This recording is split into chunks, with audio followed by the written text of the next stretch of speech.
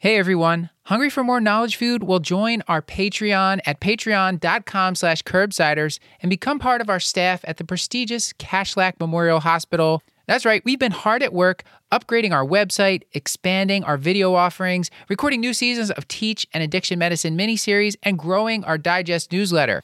With the Curbsiders Patreon, you can become a house officer and get access to twice monthly bonus audio and video episodes with me and Paul, recapping episodes, sharing picks of the week, and answering listener questions. Or you can opt for full Kashlak admitting privileges and get all episodes ad-free, including the entire back catalog, plus the bonus episodes. And you're going to get access to Kashlak's Discord forum where you can connect, share ideas, and just basically ask us and our team anything. So join our community today at patreon.com/curbsiders and become part of the Kashlak community. That's patreon.com/curbsiders. You know, Paul, ever since my son started swallowing money, I've noticed some real change in him. Actually, I like that one. Okay.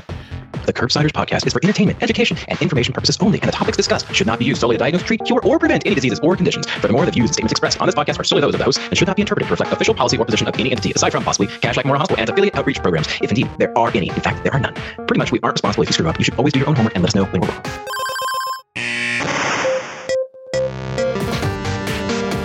Welcome back to the Curbsiders. I'm Dr. Matthew Watto, here with my great friend, Dr. Paul Nelson Williams. Tonight, a show about dysphagia. You be the judge. We have a great guest, Dr. Diana Snyder. And Paul, how are you doing?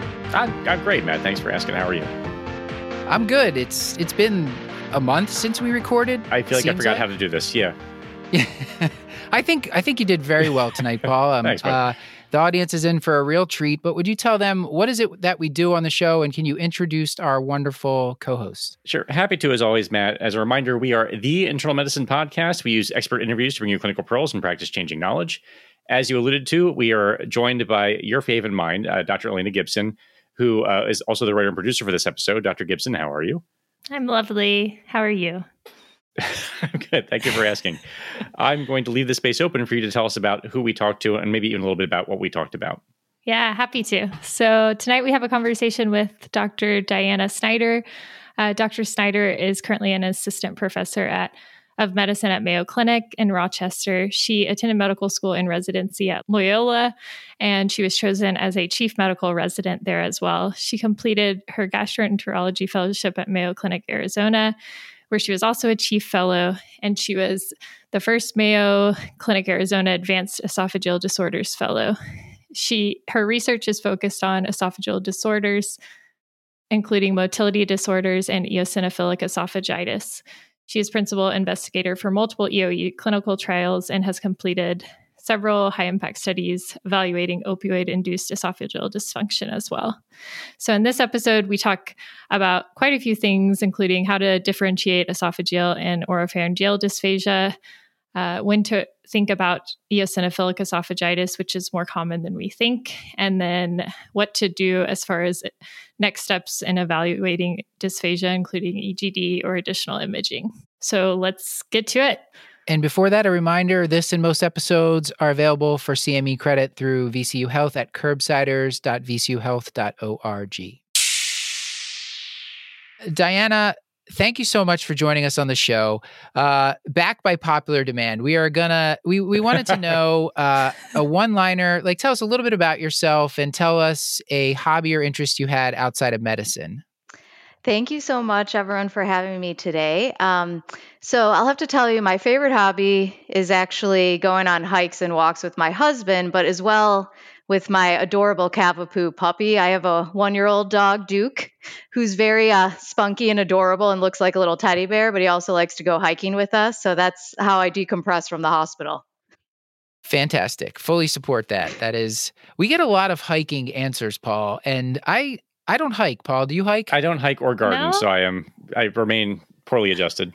Aww. Paul, I challenge you with your upcoming move that you need to start doing both of those things, Okay. or at least one of them. Yeah, I think one's going to be more of an option than the other, but we can talk about it later. All right. Well, did you have any questions for our wonderful guest? Sure. I'll ask my usual. I am almost caught up in some of the pop culture I want to be caught up with, but I do wonder if there's like a TV show or book or a piece of music that you would recommend that you think our listeners might enjoy. Yeah, there's actually one I just started watching. It's called The Lost Kitchen. It's on a few different streaming services, but it's really interesting. It's this self-taught chef, Erin French, who's from this very small town in Maine, but she developed her own farm-to-table restaurant. So she goes to all the small farmers and basically shows you how she learns to find the best produce or fish or whatever entity it is, and then brings it to her restaurant and goes through the steps of building farm to table meals. It's very soothing and another kind of nice thing to do after a long day and taking care of patients. This sounds very much my jam as someone who only watches Food Network and the cooking channel. So this is exactly the thing I've been watching on HBO Max is what it's on right now. It may be on other things too, but it's great. And there's 3 seasons to catch up on, so you can binge it too. Stellar recommendation. Elena, how about you? Any questions for our guests before we start getting into some cases here? Yeah. Could you tell us, some meaningful advice or feedback you've received during your career or training? Yeah, one of the most important pieces I received was actually from my esophageal mentor from fellowship, who is also my program director for my extra esophageal fellowship. And we were doing our last meeting before I was going on staff. And he said, Diana, it's really important that you pay it forward. All of the mentorship, research mentorship, sponsorship, all of these privileges that we gave you, you need to send it down to the trainees that are working with you. That's the one thing I ask of you. If you do that, we'll be proud of you. So it's really important to pay it forward to your trainees. Nice. Yeah, and here you are. Yep, so good. Yeah. Good example. Yeah. All right. Well, that's a great transition to let's pay it forward by helping us through a case from Kashlak. And Elena, if you would start us off. Our first case is Quinn, a 28-year-old with 6 months of trouble swallowing associated with intermittent chest pain and feeling like some food is getting stuck. She has a past medical history of hypothyroidism on levothyroxine, and she takes some daily loratadine for allergic rhinitis. So before we get into the details of Quinn's case, can you review the definitions of some of the common terminology? So dysphagia, odynophagia, and globus sensation. I'm really glad you asked about this because often there can be overlap and it's difficult to distinguish. So it's important to define this. So dysphagia itself is really the subjective sensation that a patient has that something isn't moving from the oropharynx into the stomach, whether it's solids, liquids, pills, saliva, whatever it is. Odynophagia, though, is when you're having pain when you're swallowing. So that's pretty distinct. What gets a little trickier to delineate is globus. So globus is really when the patient tells you something's sitting in the throat or there's a lump in the throat. And how I distinguish it from dysphagia is typically when they're actually actively swallowing, globus gets better. It's something they notice more at rest. So if they're swallowing, it gets better. It's probably less likely dysphagia and more globus related. That is a simple but very important distinction. It's better with swallowing. I think I could remember that. So I think you get so many complaints in primary care about people having swallowing difficulty. When I was reading about a lot of the causes of dysphagia, it seems like there's like a delay in diagnosis for people getting an actual diagnosis. Is that, you think that's because we don't know how to take a good history for when someone comes in complaining of dysphagia? And can you tell us how you go about that? So it's not that we're bad at taking histories. I think a lot of it's our situation, right? We have limited time. So we do the best we can with limited time to ask the detailed questions. But the biggest issue we see with diagnostic delay is actually with eosinophilic esophagitis. That's very common. The incidence and prevalence are going up even beyond us doing more endoscopies on patients.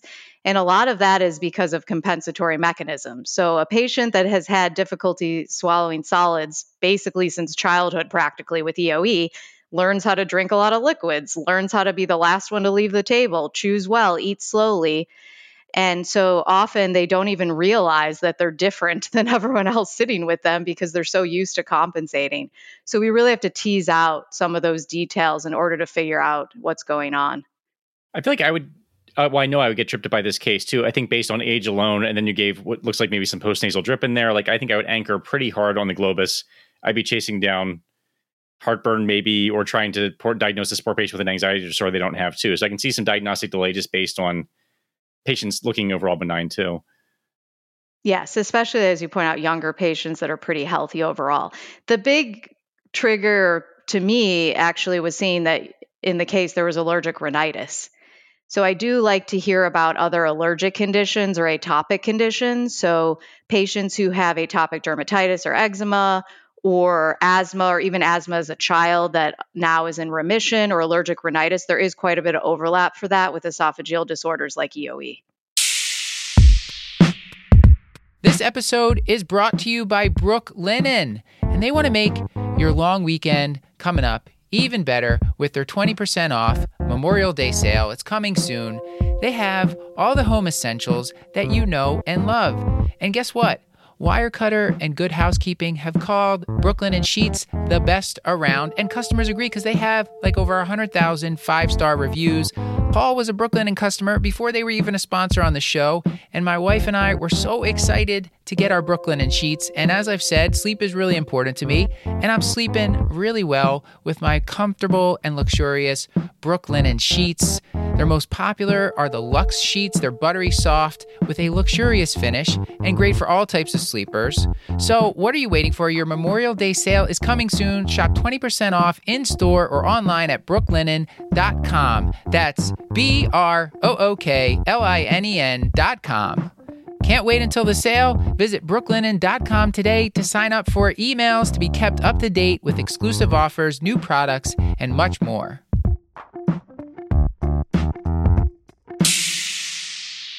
So we've kind of heard about her past medical history and what would make you concerned there. Do you find it helpful to ask things like pointing to where people feel like food is getting stuck, or whether or not they're having any vomiting, kind of other questions you might ask to try to figure out what the next best step for evaluation would be? Yes, I do ask them to point, but there are caveats to that. So the neural pathways in the esophagus cross over extensively. So sometimes I'll have a patient that points right to the suprasternal notch, and actually the issue is the Schottky ring at the lower esophageal sphincter. So it doesn't always correlate, but if they do point up high more to the throat area or the suprasternal notch there, then I will ask further questions to try to delineate, is this oropharyngeal dysphagia versus esophageal? And that's when I start asking things like, is there nasal regurgitation? Do you see liquid coming out of your nose? Are you coughing or choking when you start the swallow? Do your family and friends tell you have bad breath? Or do you notice a foul odor? Or sometimes do you wake up and find some food on your pillow? So it's important to ask some of those things that trigger me to more oropharyngeal dysphagia, because pointing to the higher part of the chest or neck alone doesn't tell me if it's esophageal or not. And then, as you mentioned, other associated symptoms are important. So before I go through the associated symptoms, I also ask about what types of items they're having dysphagia with. Is it solid foods? Is it the trickiest solids like dry bread? Is it meat? Rice? Those are usually more difficult. Is it softer solids like oatmeal? Are there issues with liquids? Because liquids are important to ask about. When solids progress to liquids, then we're more worried about things like malignant causes. When solids and liquid dysphagia is occurring simultaneously, we start worrying about motility issues. And then also, are they having difficulty with pills? Often pills are challenging. We're really not designed to swallow pills. That's a human invention, right? So those are very challenging. So I do ask about that as well. And then with the associated symptoms, once I further delineate the actual dysphagia component, I like to ask about alarm symptoms. So I do ask about weight loss, as we do for many areas of internal medicine, right? Are we worried about something more alarming like a malignancy? Is there bleeding? Are they having aspiration pneumonia? Those are the big alarms, or vomiting.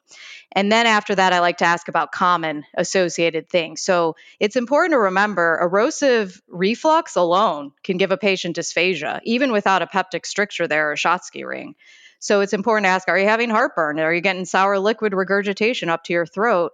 Also, it can overlap with dysphagia and rumination. I realize I see a bit more of that because I'm a subspecialist, but I think it'll even come to your internal medicine clinics where a patient will be swallowing food and thinking they're having dysphagia, but really, it's just effortless. The undigested food comes back up and they're re-swallowing and don't realize. They're not nauseated, they're not retching, they're just ruminating. So I do try to ask about that too.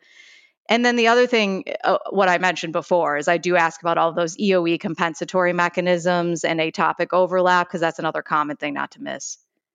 And faithful listeners will know I'm the guy who just asks like the most basic questions, just because I want to make sure I'm understanding stuff. But you'd mentioned sort of differentiating oropharyngeal versus esophageal dysphagia. I wonder if you wouldn't mind just taking a minute just to make sure that I understand the terms, exactly what you mean when you say those things. Like what, if you can just sort of talk about what goes into each of those, because I feel like that would be helpful in terms of thinking about pathologies too.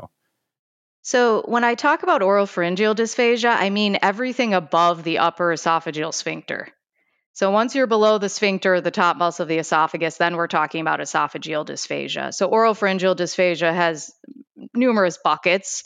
You think about the common structural problems like ENT issues. Is it a cricopharyngeal hypertrophy or bar? Is it an older patient that has that plus a Zanker's pseudodiverticulum or outpouching there where the bar is?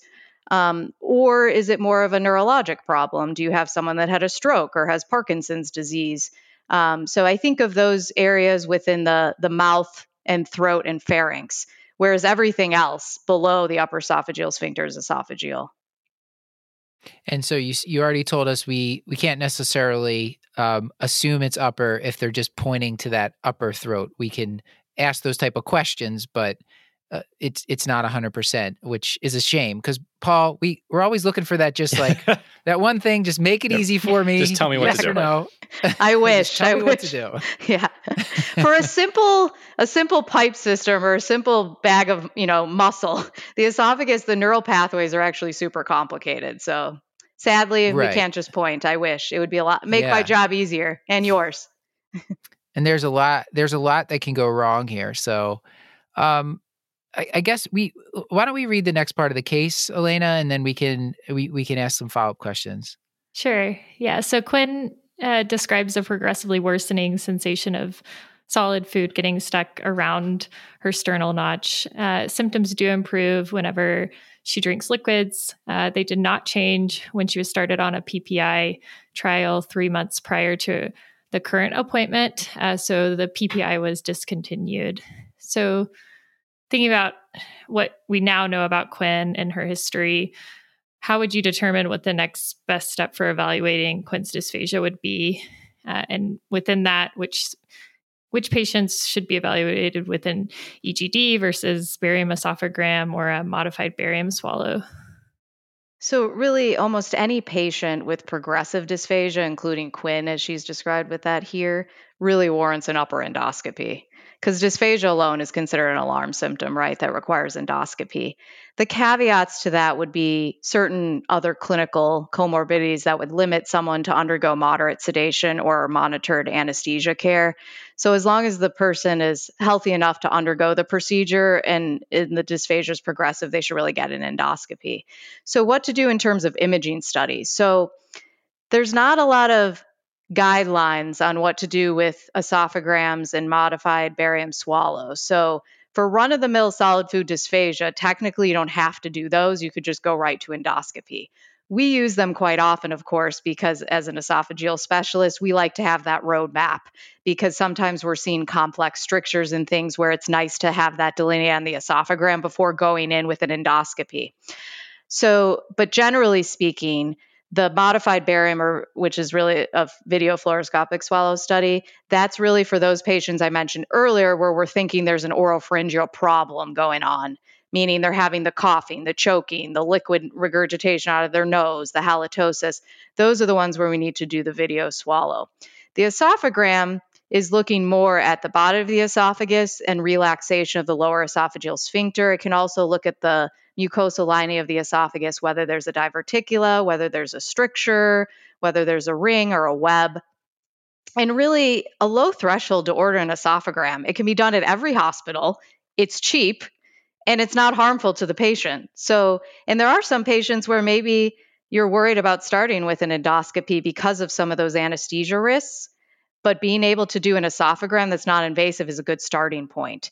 There are specific things that we look for in addition to those general principles. And there are patients, I see a lot of patients with achalasia, and that's always something we learn as a med student.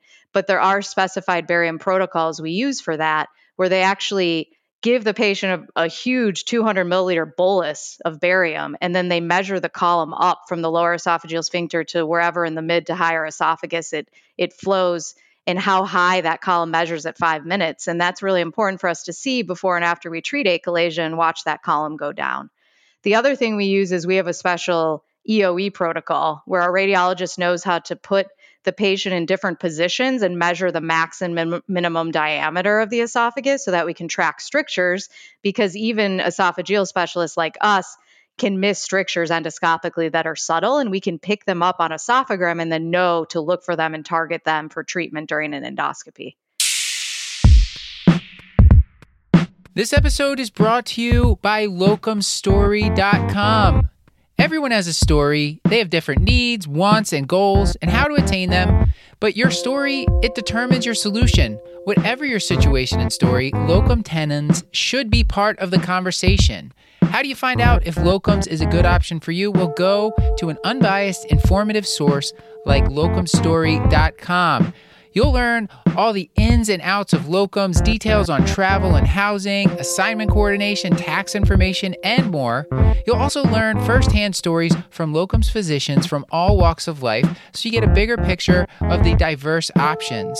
Get a comprehensive view of locums and decide if it's right for you at locumstory.com. Once again, that's locumstory.com.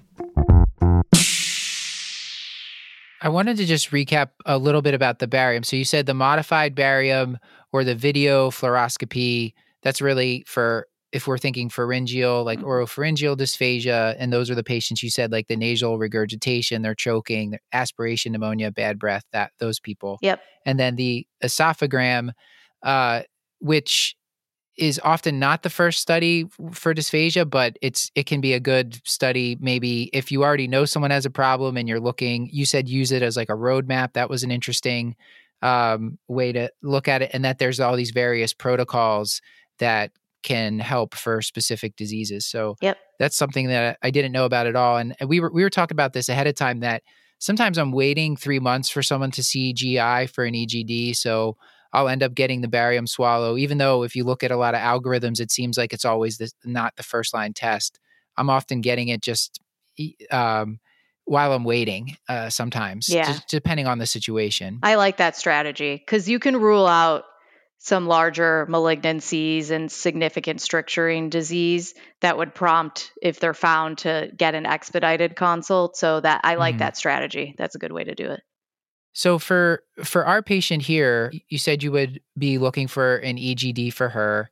And you gave us a little bit of the differential already, but I guess, can you tell us, like, what would you be thinking as you are, as you're approaching this? Like, what would you be looking for, and what would be done on the EGD to try to help figure out what it is in the differential?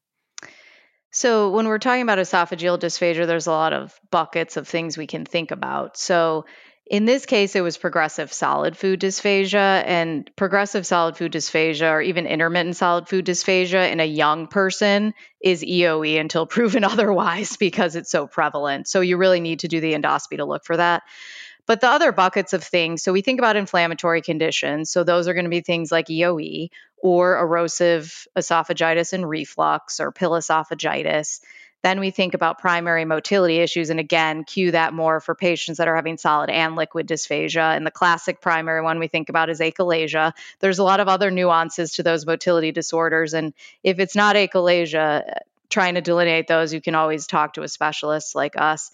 And then there's the secondary motility problems. So those are patients who have other conditions like autoimmune conditions like scleroderma.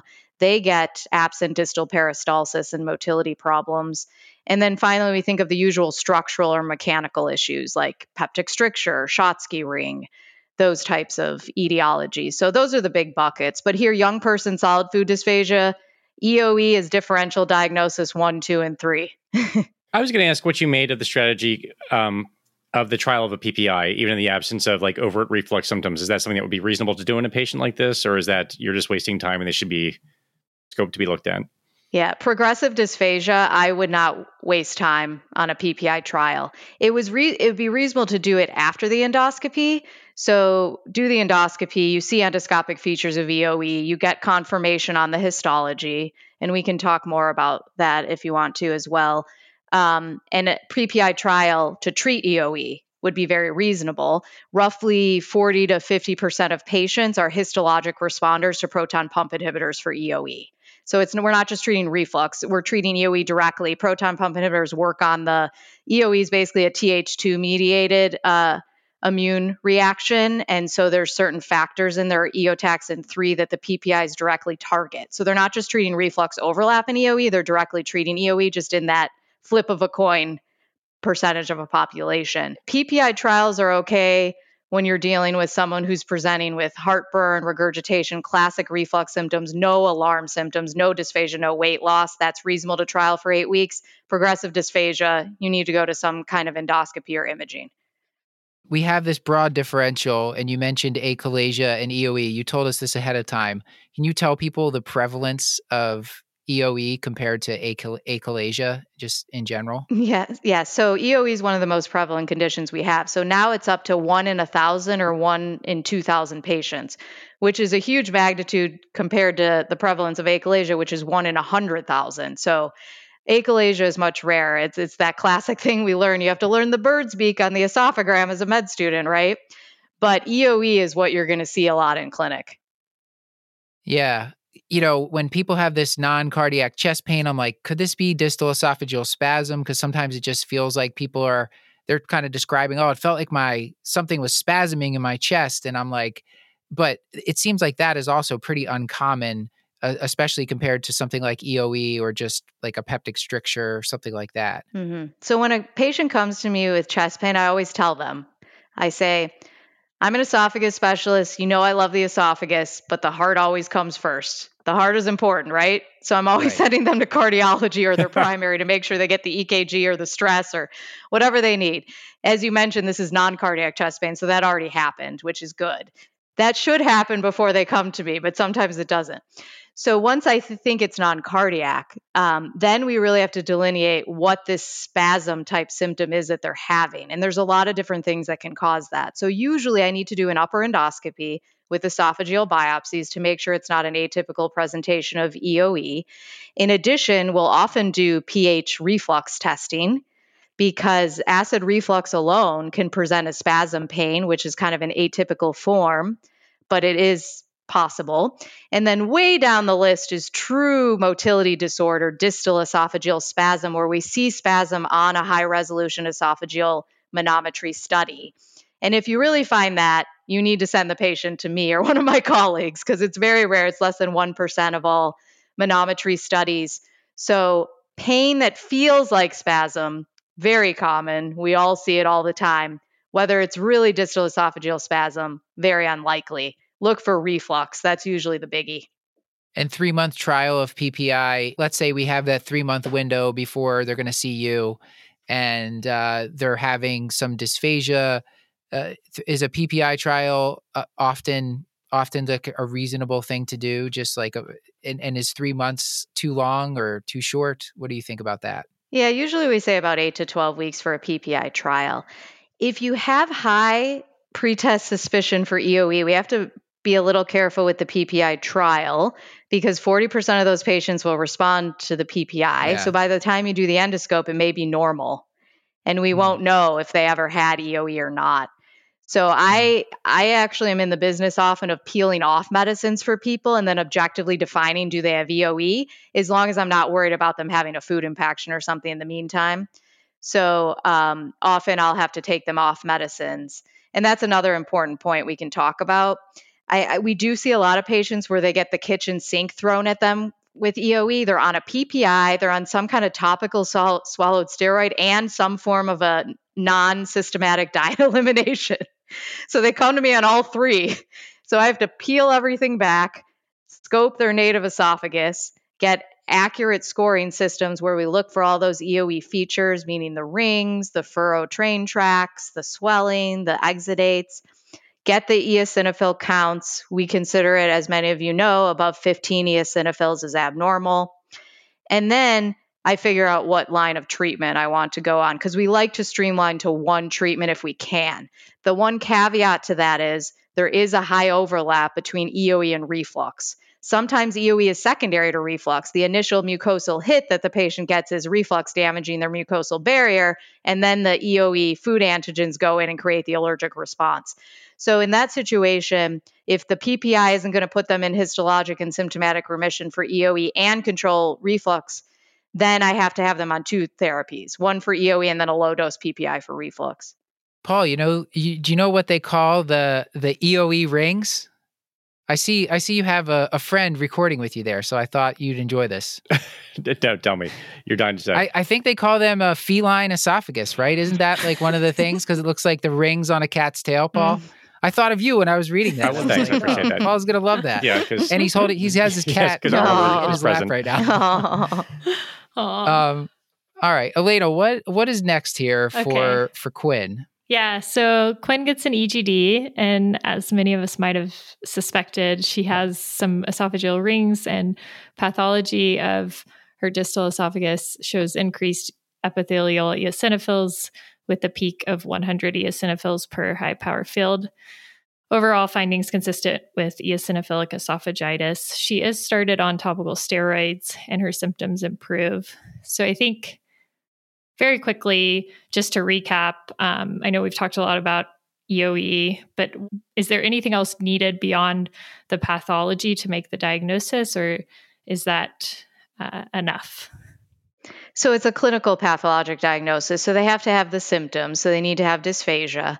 In addition, they need to have endoscopic findings. So we have a scoring system that you may see, the endoscopic reference score, when you get the reports from us. And so that's where we're looking at the rings, furrows, edema, exudates, and strictures. And then in addition, histologic confirmation. So more than 15 eosinophils from the lower and mid or upper esophagus. And you told us that, prior asthma, food allergies, atopy, those are things that would maybe key you in on this. So people that give you a history of food impaction, or just anyone who doesn't respond to a PPI, are there any other things you listen for in a history that make you think of that, besides any other high yield ones for us to think about? Yep. Young, food impaction, chasing meals with liquids, last to leave the table. Those are all important ones to think about. All right. And so we treat this patient. She feels better. We are conquering heroes. What kind of follow-up is there at this point? Are we done with the patient, or do they need kind of serial monitoring, or sort of what do we do from here after they're feeling better? Yeah, critical question. So I'm glad the symptoms are better, but we're not done there. So whenever you initiate treatment for EoE or change treatment, you need to define histologic response. So she has 100 eosinophils. So we need to see if we can get them below 15 or at least close. And so a repeat endoscopy with biopsy. So it depends. So in this case, topical steroids. So most of us, when we put our patients on topical steroids, we'll start at a higher dose. And so that's to get induction into remission. And then after 8 or 12 weeks, repeat endoscopy with biopsies to make sure the eosinophils are under 15. Getting patients into remission is in a lot of our guidelines. What to do once they're in remission and on maintenance, we don't have any guidelines. It's all patient and provider dependent. Do we follow them with an esophagram in a year? Do we follow them with repeat biopsies? Do we just do a clinic visit? And you'll ask several GIs or esophagologists, and we all have a different answer. And sometimes endoscopic features can be subtle. You can have very subtle furrows or rings, and it's really important for us as GIs when we biopsy to target those, to look carefully and target them, because EoE is patchy. So I could biopsy on the normal segment in between the line or the furrow, and the eosinophils will be normal or under 15, and you won't know what's going on. So it's really a close, careful endoscopic look. But there are cases where a patient has dysphagia, they don't have clear endoscopic features, and they do have EoE. That's less common, but we do have a low threshold to biopsy, even if it looks normal, if our pretest probability is high. Or they may have a stricture. That may be the only feature you see, and it may not be reflux. A Schottky ring or a stricture that looks like a peptic stricture may just be with EoE. Paul or Elena, any other things with this first case that you wanted to go over? Not feeling good. No, yeah. I okay. get that. And I think some of the take homes were most people with dysphagia, I mean, dysphagia itself is an alarm symptom, so an EGD is warranted, but low threshold to get an esophagram. There's a lot of information you could potentially get from that. And the big buckets we talked about, there's like inflammatory, that could be like an esophagitis from a pill or erosive esophagitis, EOE, motility. That's if the person's saying like dysphagia for liquids and solids, you think about that. And then structural stuff is also in the differential. And ultimately, you have to take a look. You're not going to just diagnose it just by history, especially not where they point to, which is a shame, Paul. Yeah, Again, I know you're pulling for it. I'm lamenting over that one. Perfect summary. Our episode is sponsored by Panacea Financial, a nationwide digital bank built for doctors, by doctors, and whether you're a fourth-year student, resident, attending physician, Panacea Financial is a bank designed specifically for you. They offer free checking with no ATM fees nationwide, 24/7 customer service, and loan options custom-made for physicians and trainees at every career stage. Instead of running up credit card debt, try their PRN personal loan designed to give you a better way to cover expenses like relocation, board exams, home renovations, or even consolidating high-interest debt. Panacea's PRN personal loan is funded in as little as 24 hours, with interest rates starting at half of a typical credit card, and they understand money can be tight, which is why they offer a period of no or reduced payments on their PRN personal loan. They also support physicians in other ways, including help you start, expand, or even buying into a practice or surgery center. If you're ready to join the thousands of doctors who have declared independence from traditional banks, visit panaceafinancial.com today to open your free account. That's panaceafinancial.com. Panacea Financial is a division of Primis, member FDIC. So the next case, we have Jack, who is a 73-year-old gentleman coming in with history of coronary artery disease, hypertension, does have a history of GERD and recurrent falls. He has progressively worsening dysphagia. He describes difficulty swallowing while eating about 5 times per meal, and he feels like the food is getting stuck in the back of his throat. And he does have symptoms of coughing after swallowing. He kind of points the level of his pharynx as the location of where food frequently gets stuck. So comparing Jack to Quinn, definitely has some more of those symptoms that we might associate with oropharyngeal dysphagia, with the coughing and feeling like food is stuck as he's eating it very early. So what are some of the common etiologies that you would think about for this patient, and any medications that might worsen oropharyngeal dysphagia as well? So the common buckets then for oropharyngeal dysphagia. So we have sort of the structural ENT type issues. So particularly in older patients, they can have cricopharyngeal hypertrophy or bar. Sometimes they can have an outpouching there too, like a Zenker's diverticulum, and malignancy if they're a smoker. Low threshold to send patients to ENT if they're a smoker. I have had patients that have come to me as the initial physician with dysphagia. They were a smoker. Remember, on our endoscopy, we don't see the oropharynx well. We do everything we can to get through that area as fast as possible so we don't go in the larynx, right? We're going right into the upper esophageal sphincter. We don't see any of that. So ENT with their laryngoscopy in clinic, they have found, I've sent patients and they've found squamous cancers for me, even ones that were missed outside by ENT. So I have a low threshold for that. Next bucket are neurologic issues. So common things being common, like this guy is high risk for stroke that can cause oropharyngeal dysphagia. Other neurologic things like Parkinson's, myasthenia gravis, and then other myopathies can do that as well. And then I think Elena had asked about medications too. Like, do you, like, especially like the ones with anticholinergic type side effects, I imagine would, like anything that causes dry mouth would do it. Or are there any other like big buckets or medications that we should ask about when someone presents like this?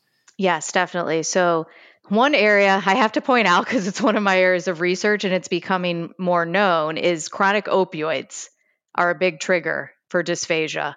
So we all know about opioid-induced constipation. Even our patients know about that. But now we've learned that opioids actually cause dysphagia, chest pain, heartburn, and they can cause esophageal motility problems, including certain types of spastic achalasia or type 3 achalasia. So that's really important to ask about. We're trying to study this more prospectively, but our retrospective data does show that potentially weaning the dose to reduce the morphine equivalents or weaning them off may help. but we don't have any reversal agents for opioid-induced esophageal dysfunction like we do for opioid-induced constipation. And then the other things are what you alluded to, like tricyclic antidepressants, SSRIs, especially the TCAs with dry mouth, that can really cause dysphagia. And then the other thing we always have to remember too is meds that cause pill esophagitis. So you have common things like NSAIDs or potassium pills, certain antibiotics, bisphosphonates, those all can cause dysphagia too from the pill esophagitis. Yeah, Doxy's one of the antibiotics. Even though it's my favorite, it's I think it's one of the ones that can do that. Yep. I had no idea about the opioids. And are we seeing this in people on opioids for chronic pain, or is this like illicit, like fentanyl use, or all of the above? All of the above, but mainly chronic opioids prescribed for pain. If they're on it, usually for at least 3 months. We've seen a higher rate with oxycodone, hydrocodone, mainly because it has higher morphine equivalent dosing. Tramadol, less likely what we've seen because it's weaker. But we are trying to study this more. So it's something that I'm trying to publicize more because your patients will come to you with dysphagia or reflux symptoms at some point on opioids. And they don't realize it's from the opioid because they're used to focusing on the constipation. So I do like to let people know that we're studying that. Yeah, because Paul, I know you're doing a lot of addiction medicine, buprenorphine, and are you seeing any of that? Or I guess maybe now you'll be peaked. Yeah, I'll probably be a little bit more diligent. I will say that in that space, this is probably a side note that I don't know we need to include necessarily, but there's so much comorbid tobacco use that if someone would come to me with dysphagia, I probably would still. I'm not sure I would leap right to the opioid as a possible cause. I think I'd be more concerned about something squamous and probably still have them see ENT first. But it was nowhere on my radar. Now that we've kind of talked about what are some possible etiologies for Jack's dysphagia, what would be the next best step in evaluating his difficulty swallowing? So like we talked about, and as you mentioned, he was having more difficulty transferring the food in his throat, and he was coughing, so we're worried about oropharyngeal dysphagia. So that's when you need to send the patient to the speech pathologist to do what is either a modified barium / video fluoroscopic swallow, really the same thing, whatever, it's just a different name for it, to evaluate further what's going on. Because the endoscopy, as I mentioned, we can't see that area very well. And on esophagram, you can get some information about the cricopharyngeus, but you get better information with the focused swallow up top with the speech pathologist. Yeah, and so let's say Jack also doesn't have any smoking history, so we send him directly to speech therapy. He does get a modified barium swallow. The results are really notable for 1, silent aspiration with a large bolus of thin liquid, and 2, severe pharyngeal dysphagia marked by near absent pharyngeal stripping wave, which prevents full epiglottic inversion. So they recommend a modified diet and speech exercises, and he is going to follow up with speech therapy. I think, there's quite a few results in that. So is there anything that we should be more concerned about or that would require additional evaluation, or is going forward with speech therapy appropriate? So I'm definitely concerned about the aspiration. That's always the most concerning thing that we can see. So basically, his epiglottis isn't covering the larynx properly when he's swallowing. So that's why the barium's getting back and aspirating into the larynx. You'll also see other terms on there. Sometimes they'll use the term penetration versus aspiration. So penetration is basically just a little flash of the barium going at the larynx, but aspiration's going all the way in. So we definitely worry about aspiration. So being able to retrain the muscle motions there, and if it is from a stroke, usually over time, as well as the exercises, that can improve, but trying to retrain the muscles there because we don't want them to have an aspiration pneumonia is important. And it's important to work with your speech pathologist, but also a dietitian, because typically it's not exercises in isolation. They need to do the strengthening exercises. They also need to do certain chin tuck and maneuvers to help protect the airway. And in addition, modifying the consistencies of food and liquids to those that the speech pathologist can see are less likely to go into the larynx. This may trigger some of our geriatrician Yeah, I was worried about listeners. that. Yeah. No, we have you seen like the UCSF geriatrician group, Eric Wadera and his friends, they did like a thickened liquid challenge for the geriatricians that were prescribing thickened liquids to a lot of their patients. But the one thing he was a fan of though was I think it was the puree, Paul, right? It's like it's some sort of one of the modified diets he said is actually quite delicious, which I think it was the puree. I think that's right. I can't remember if we had talked about this in the episode or not, but I used to work in nursing home kitchens for like a decade before actually going to a career in medicine. And I prided myself on the quality of my pureed food. So that sounds right to me. They've got little molds and things too. So you can like, if you're serving fish, you can actually like, it's in the shape of a fish, even though it's all pureed up. So it's a lot of great options for texture modification if you're interested in that kind of thing. They help with pills too. Like I mentioned earlier, we're not designed to swallow pills or capsules or things of that shape. Have them put their pill in applesauce and it really spreads the pharynx and the pharyngeal tissue nicely, and it's much easier for them to swallow it. Yeah, in primary care, metformin, the higher tablet strength metformin is one of the ones I've had a lot of patients complain about, and sometimes potassium tablets too. I was going to say potassium is invariably complained about as a gigantic pill. Yep, that's a big one. I do feel like I see a fair amount of people that just like, they have some chronic swallowing dysfunction, but they're not losing weight. There's no major alarm symptoms, and they seem to be just like getting by. I'm not sure I always send every single person to, or sometimes people just seem to have these transient complaints of dysphagia, and then they'll be like, a few months later, they'll be like, oh no, it's better now. I don't know, Paul, if you seem to see that too, but 100%. It's not like every person that tells me they have dysphagia is getting an EGD. It just doesn't happen because it's such a common complaint if you're seeing them in primary care. So I hope that's okay, Diana. Yeah, it's okay. I see that too. Yeah. Sometimes it goes away. I mean, even all of us, let's presume the four of us have normal swallowing. If you eat a giant hamburger and I don't chew it well, you get that tight thing stuck in there every once in a while. We all do that. And sometimes patients tell us about that because they're hypervigilant and want us to know. Right. But I really tease through it. And if it went away, it was one time and they don't have alarm symptoms, it's fine. That happens. So it's okay that you're not sending everyone for testing. Yeah. Okay. So the weight loss, bleeding, recurrent aspiration, pneumonia, you told us those are definite ones that we should think about. So Elena, what else? I know we're kind of coming towards the end. Are we doing anything else for Jack, our 73-year-old man here? No, Jack he gets some exercises and does pretty well overall, and feels like the coughing is improving. And that was really his biggest concern too. And so I think the only other question I had, and we did kind of touch on this, but speaking of patients who maybe have this dysphagia and then they get an EGD and it's normal and they come back to primary care, when is it helpful to think about then getting a motility study, or like which of those patients should you send back for a motility evaluation? Yeah, so if the endoscopy is normal and they're having the solid and liquid dysphagia, then I would say you should get the manometry. If they're not having liquid dysphagia, the likelihood it's a motility issue is unlikely. And again, you can rule out achalasia pretty well on an esophagram. So you should be able to see dilation of the esophagus and a narrowing at the lower esophageal sphincter. The gold standard is still manometry to diagnose it, but you can pretty well exclude it with the esophagram if they're not having liquid dysphagia. So that's usually what I would do for that. Paul, fun fact that I was reading about achalasia.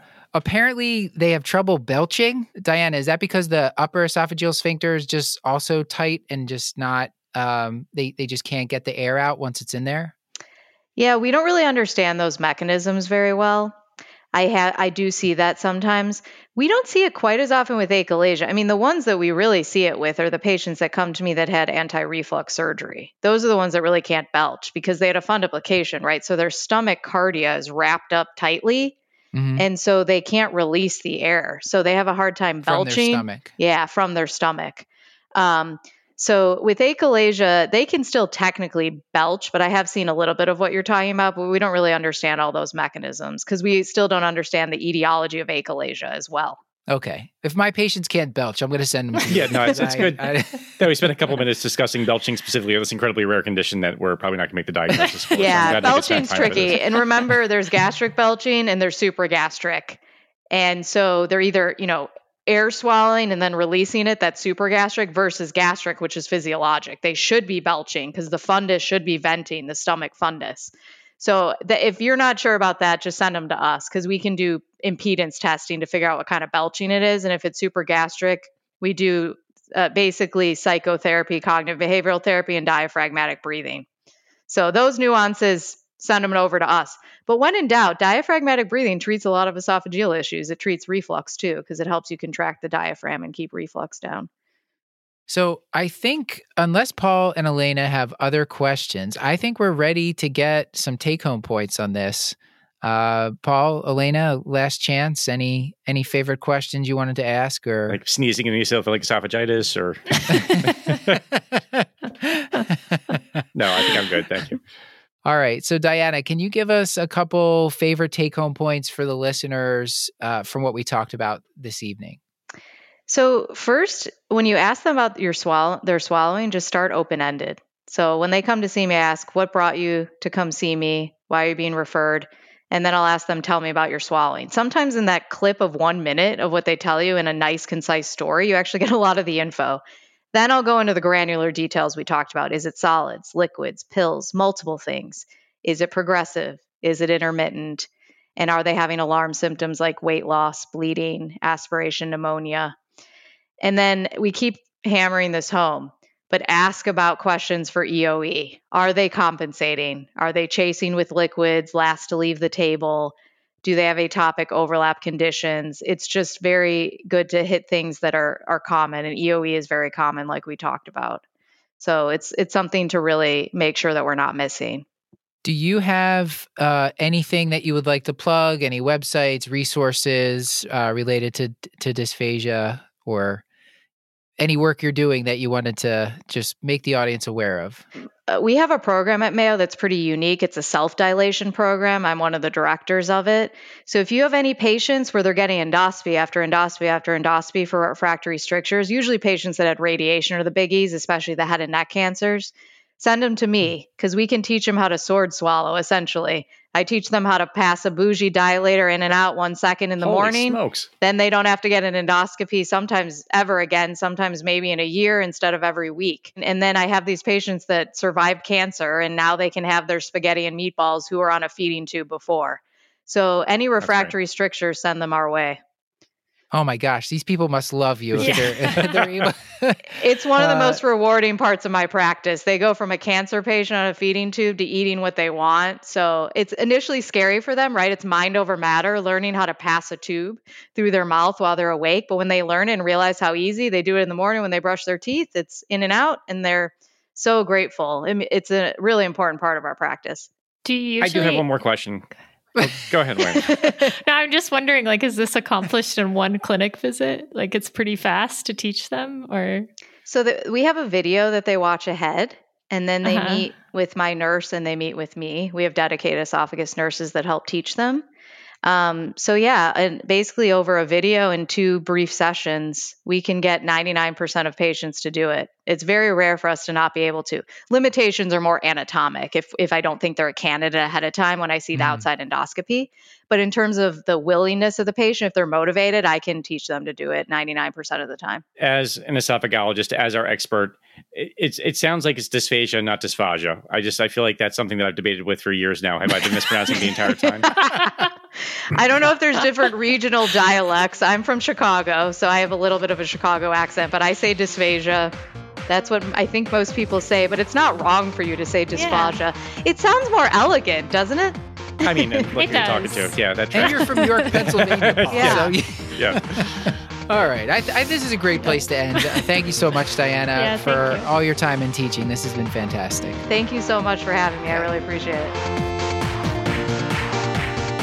This has been another episode of the Curbsiders, bringing you a little knowledge food for your brain hole. Yummy. A little bit more conviction than usual, Gibson. Still hungry for more? Join our Patreon and get all episodes ad-free, plus twice monthly bonus episodes at patreon.com/curbsiders. You can find show notes at curbsiders.com and sign up for our mailing list to get our weekly show notes in your inbox. That includes our Curbsiders Digest, which recaps the latest practice-changing articles, guidelines, and news in internal medicine. And we're committed to high-value, practice-changing knowledge. And to do that, we want your feedback. So please subscribe, rate, and review the show. You can find us on YouTube, Spotify, or Apple Podcasts. You can also send an email to askcurbsiders@gmail.com. A reminder that this and most episodes are available for CME credit through VCU Health at curbsiders.vcuhealth.org. And I wanted to give a special thanks to Dr. Elena Gibson for helping to write and produce this episode. And our technical production is done by the team at PodPaste. Elizabeth Proto runs our social media, and Stuart Brigham composed our theme music. And with all that, until next time, I've been Dr. Matthew Frank Watto. Elena Gibson here. It always delights me. I don't know why. And as always, I remain Dr. Paul Nelson Williams. Thank you and goodbye.